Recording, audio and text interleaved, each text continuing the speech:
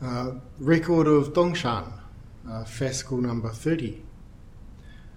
When Shinshan had picked up a needle to mend clothes, the master asked, "What are you doing?"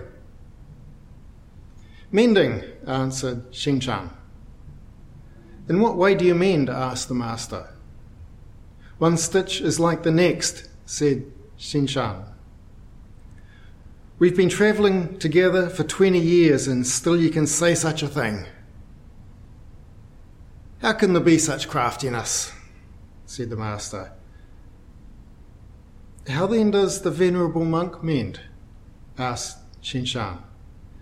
"Just as though the entire earth were spewing flame," responded the master. Please sit comfortably.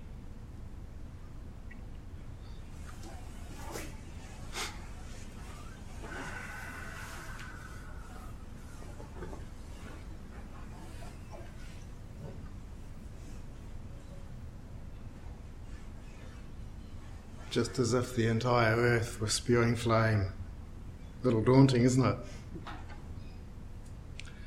Tonight's case is taken from the Record of Dongshan, a collection of 119 instances of dialogue and activity between teacher and student. For the first few, Dongshan's the student. For the latter, he's mostly the teacher. Dongshan lived in 9th century China, and together with his disciple, his premier disciple, Shaoshan, they're seen as the origin of the Shaodong school, or the Soto school of Zen.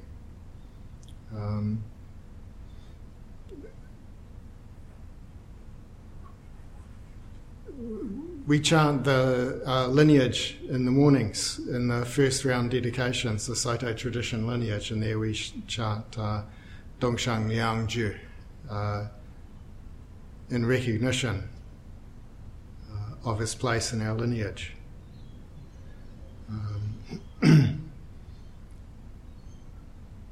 Shaoshan's remembered because of his immense contribution and collaboration with Dongshan over the 5 ranks in the promulgation of that work. But his line, like the other 23 Dharma heirs, died out over the years, leaving one line through Yunju, which reaches us today. So I just want to look for a moment at what is a koan.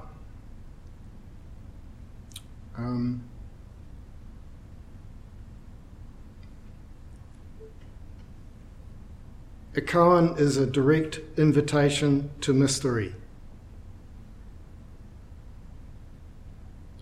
The mystery of the juxtaposition of here you are, but who are you?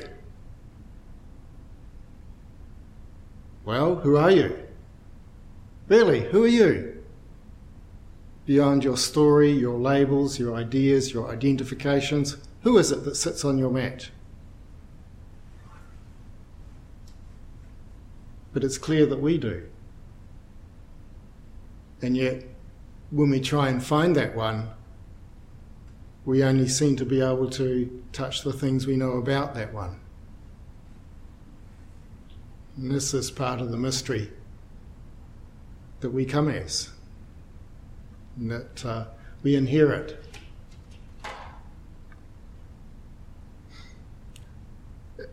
Formally, a koan is a inquiry that a student wields to batter down or ease open their delusions.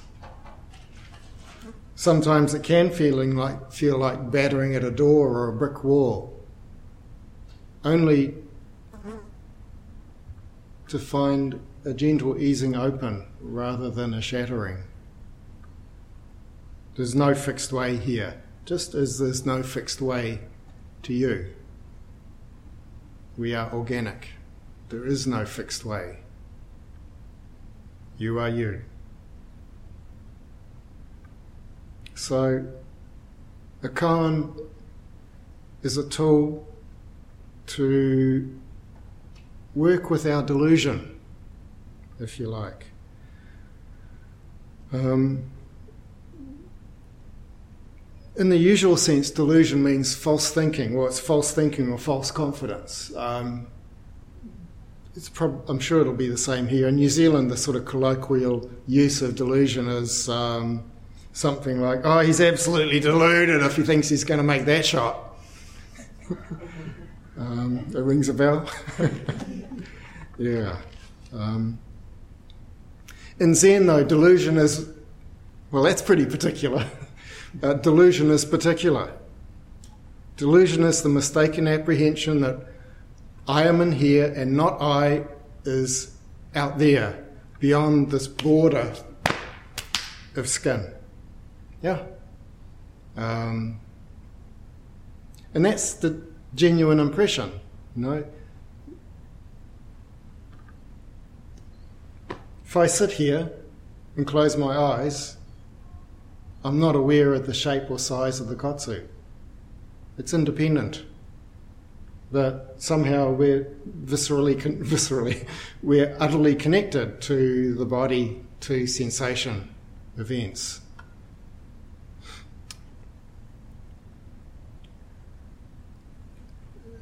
Even though this is normal, the way we are as people, it's also how we feel about ourselves. We feel like we are here.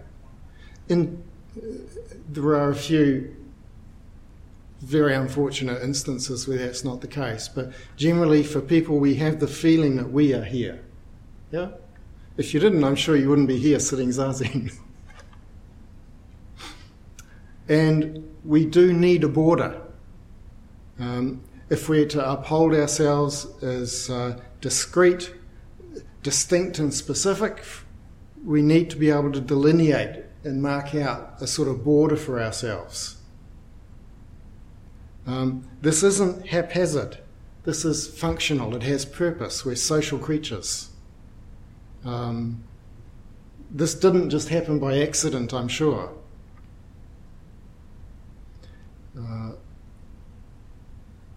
We do have a border in a space that we have sovereignty over.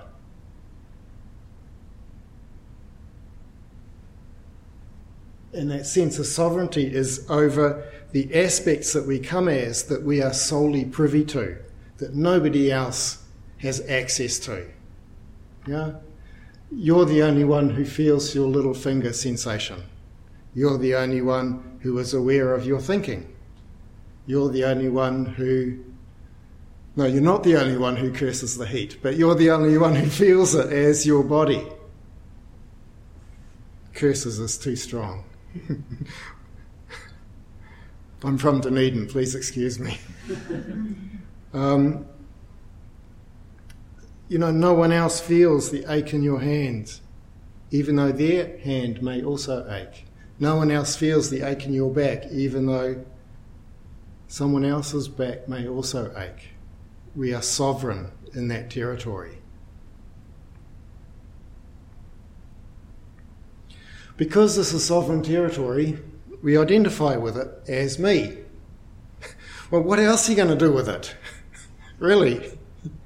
You're not going to go, oh, I think that might be John in there. No, it is clearly me, because it is no one else. We say it's me because it's clearly no one else. Not because it's you, because it's clearly no one else.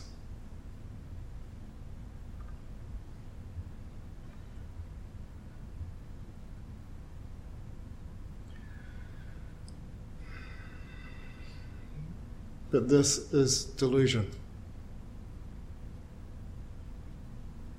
It is not that way, it just seems. Delusion, or delude, comes from the Latin, and it means to play false. Like to act falsely, to make a play of being false, to act falsely. So to treat all that seems to be inside of your skin covering of you is a false act, but a useful one. We're social creatures. We need it to be this way. But it's a false act. It's partial. It's misleading. The koan is a tool we use to personally resolve this misleading impression. Imagine if you could come into a Zen group and sit down and the teacher would go, snap the fingers, and the misleading impression was gone, and you're enlightened on the spot. It's quite apparent that there's no one here and no need for anybody to be here, and everything trucks along as if nothing's changed.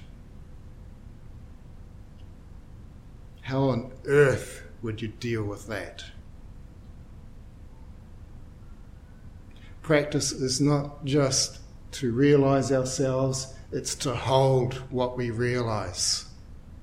This is really, really important.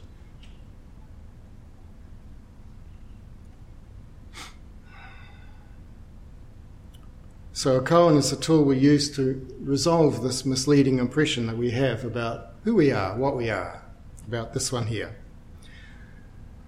It doesn't resolve as some special way of thinking about things. It really, really doesn't. It doesn't matter how careful and developed your analysis is, it won't cut it.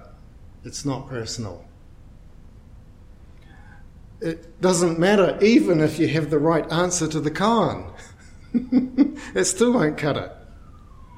And in a sense, a koan has no right answers. Maybe it even has only wrong answers.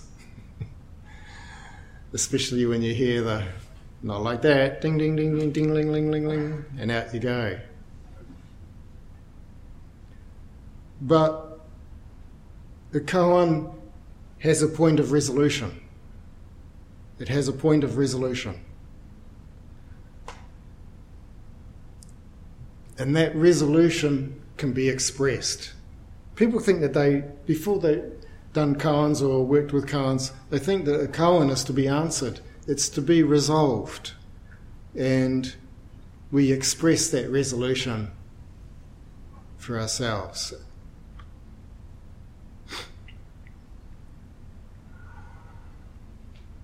And of course, the resolution is you.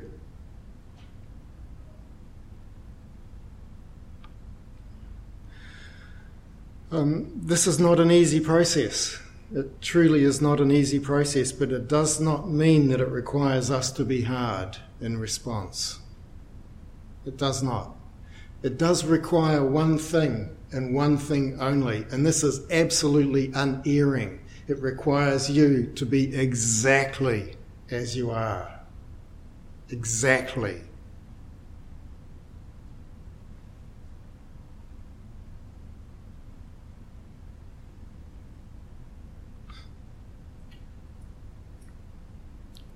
Every koan that's worthwhile to us stops us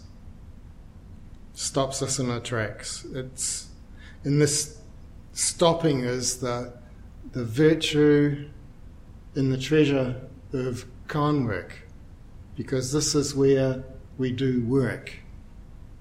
We don't work by passing koans, we do work by being stuck. It doesn't feel like it, but it is that way. We're stopped because there's some sort of a fundamental barrier or impediment in ourselves. Well, actually not in ourselves, it is ourselves. It's our impression there. But there's a definite impediment. In working with the koan is the work of resolving that impediment, resolving that barrier. It's not like we know what we're resolving. We don't. We can't see it. We can't apprehend it. We can't really think about it. We just know that we're stuck and we're trying and we don't get it. It's difficult. It requires perseverance. It really does require perseverance.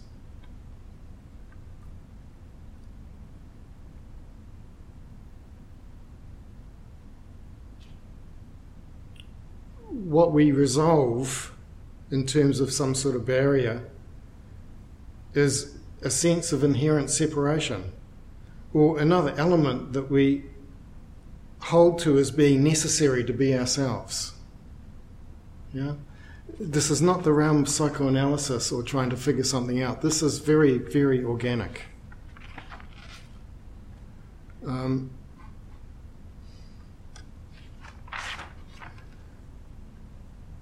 We can't really get rid of the things that we hold to be necessary to be ourselves. We really can't. And we don't need to. It's not about clearing out all the little edges so that you sort of cease to exist. Not in the least. In a way, we can't get rid of these things that we hold to as me. Mainly because they're imagined. There's nothing to get rid of except our creating of those things, of those elements, the creating of ourselves. If we get rid of anything, we get rid of the need to create ourselves.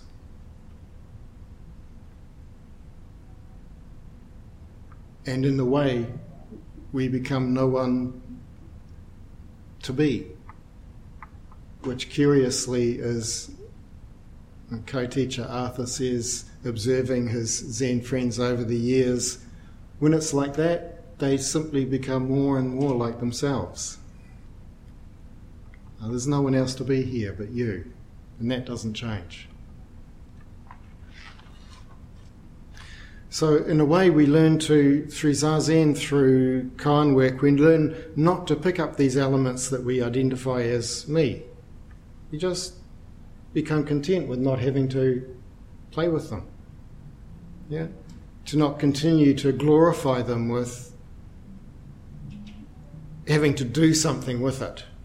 Yeah, we don't need to fix that part of ourselves in some way. But if we discontinue aggrandizing by picking it up, whatever it is, then what's left?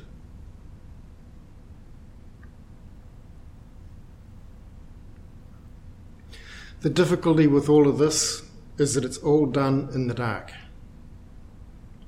All we know when we're sitting is our zazen, and that we haven't passed our koan, and that it's difficult and I'm just not getting anywhere with it. That's how the perception is for us. But if we're applying ourselves to the practice, things are happening subterraneally, underground, and they do happen.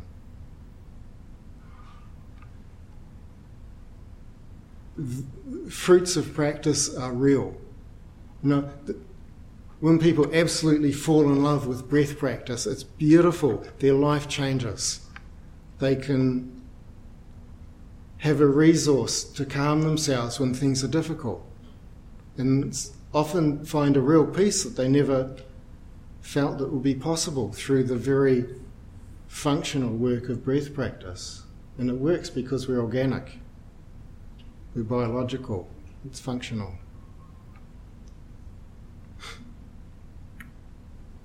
But it all happens in the dark, and all we know is our stuckness. But that's how the work proceeds. It really is. So how do we proceed? How do we go on with our lives and our practice? In a way, this is what Dongshan is pressing Xingshan for when he asks, in what way do you mend? Yeah? In what way are you with your back pain? How are you with lunch? How are you with the cooling evening? The sound of voice, the ache of knees. How are you with that? Because it's current for us. Xingshan responds honestly and without any artifice or craftiness. He says, one stitch is like the next. He's mending, maybe mending a carrying bag or mending robes. Stitching. One stitch is like the next. It's good for sewing to be regular. You know, it's stronger than irregular, and it doesn't distract the eye. It looks right. The regularity is in harmony with the circumstance. Yeah? When we do zazen, we keep regular. There's the regularity of each breath being the only breath. There's the regularity of raising the inquiry of the koan time and time again. There's a regularity that we don't vary the practice we meditate with. We keep this practice the same. And there is a deepening. When there's regularity, there's a deepening. If we're always jumping about, what we actually do is we really only empower our own self-centricity.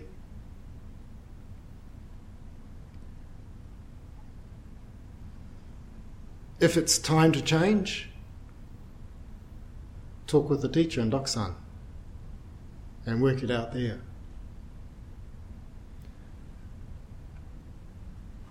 In the case, Shinshan's response is also honest.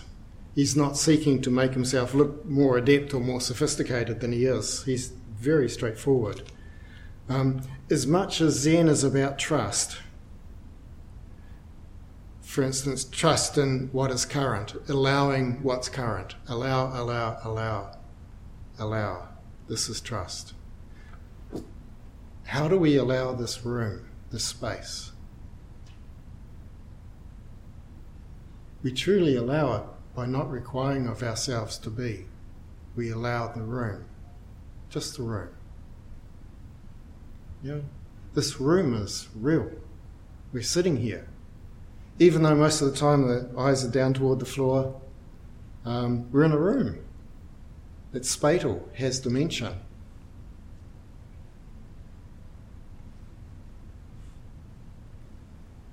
The space in this room is as live as you are.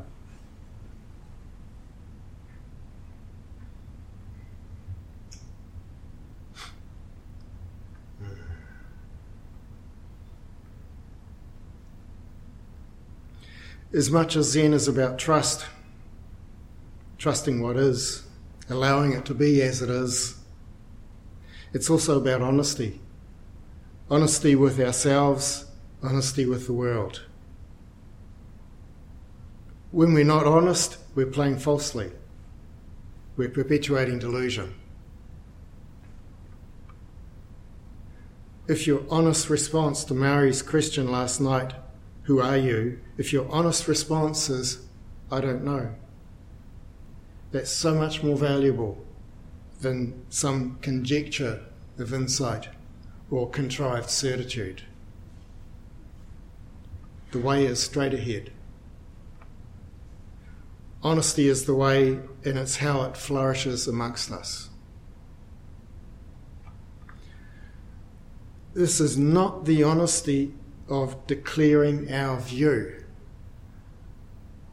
It's the honesty of not holding to the conceit of separateness, of me in here and everything not me out there. As if when we hold on to ourselves in here and everything else out there, all this stuff starts to sound really, really special. Whole earth spewing flame. There's a little story from the teacher Jiao Zhou. Once the monks saw Jiao Zhou sitting down. Jiao Zhou's foot was exposed from his robe. The monk said, "That's it, isn't it? That's the matter right there. That's it." This is the essence of Dharma. This is the presentation of self-nature. The foot's sticking out. Jiao Zhou responded, "You got a good look at my foot."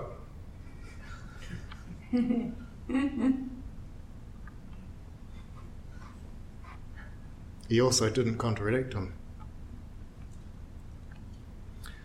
Dongshan seems dissatisfied with Shinshan's expression of how it is for him.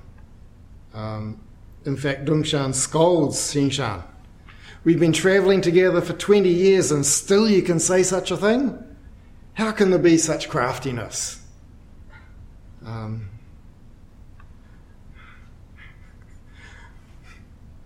Pointing out delusion can be hard. Sometimes we get a rather challenging sideways poke in Dongshan. It may seem pretty uncomfortable at the time, but it can open the way. Or not. It's not really up to us. Xinshan continued, how then does the venerable monk mend? Sometimes it's really, really, really well worthwhile batting back. What would you do? How would you say it? It's creativity after all. Dongshan responds, just as though the entire earth were spewing flame. Wow, it must really be something. Yeah. Maybe in pitch dark at night you can still see your sewing with all that flame coming forth. It sort of conjures up massively heroic images of what it must be like.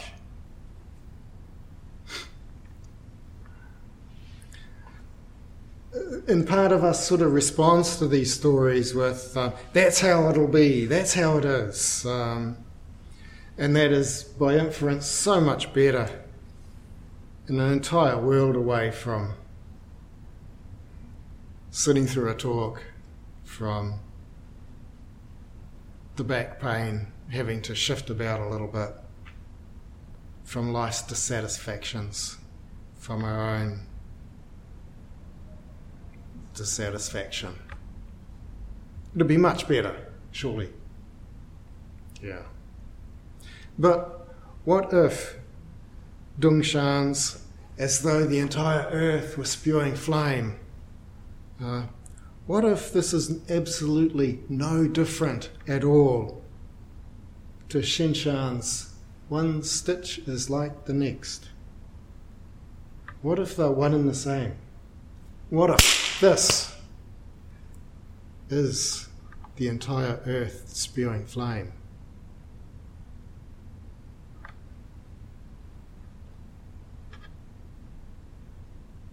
What if the fact of lifting the glass or the spoon to your lips at supper time is the fact of the entire earth spewing flame?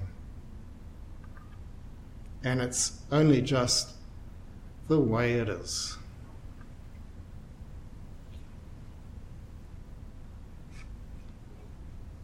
Regardless of content, each moment is here for you.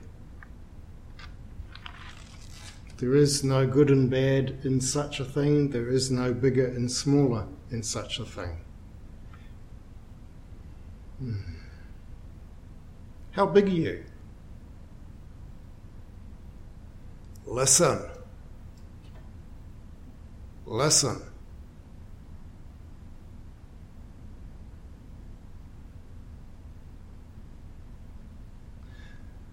If it's not apparent, it doesn't mean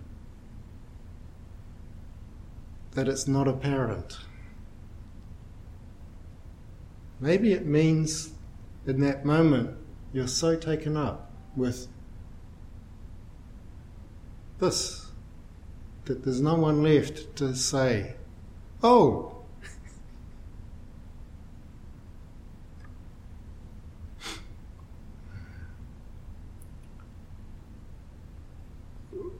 working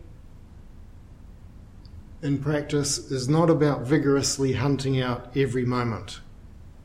That sort of adds a blocking effect. It can be softer than this. Every moment perennially rises for you, as you. But that's saying too much. Actually, every moment claims you. And you disappear into every moment. You disappear in that claiming. And we don't notice. In that disappearing, we've lost the resources to notice. Koan work shifts us a little so we no longer have to say, it shouldn't be like this. It should be something different. It just takes a glance to see. We are empty beyond our borders, even whilst we are ourselves.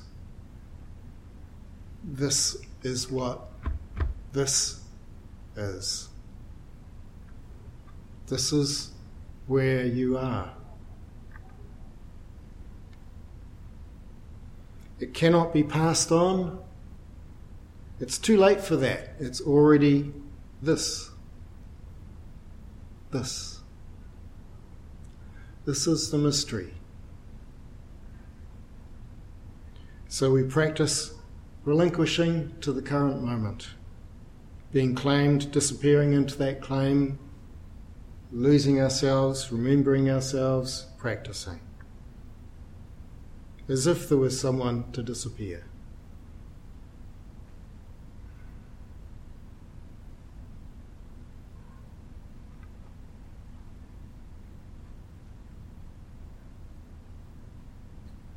Why is it when you look, you only find story and preference, a wall,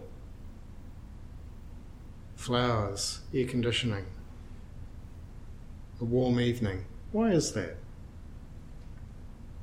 I wonder.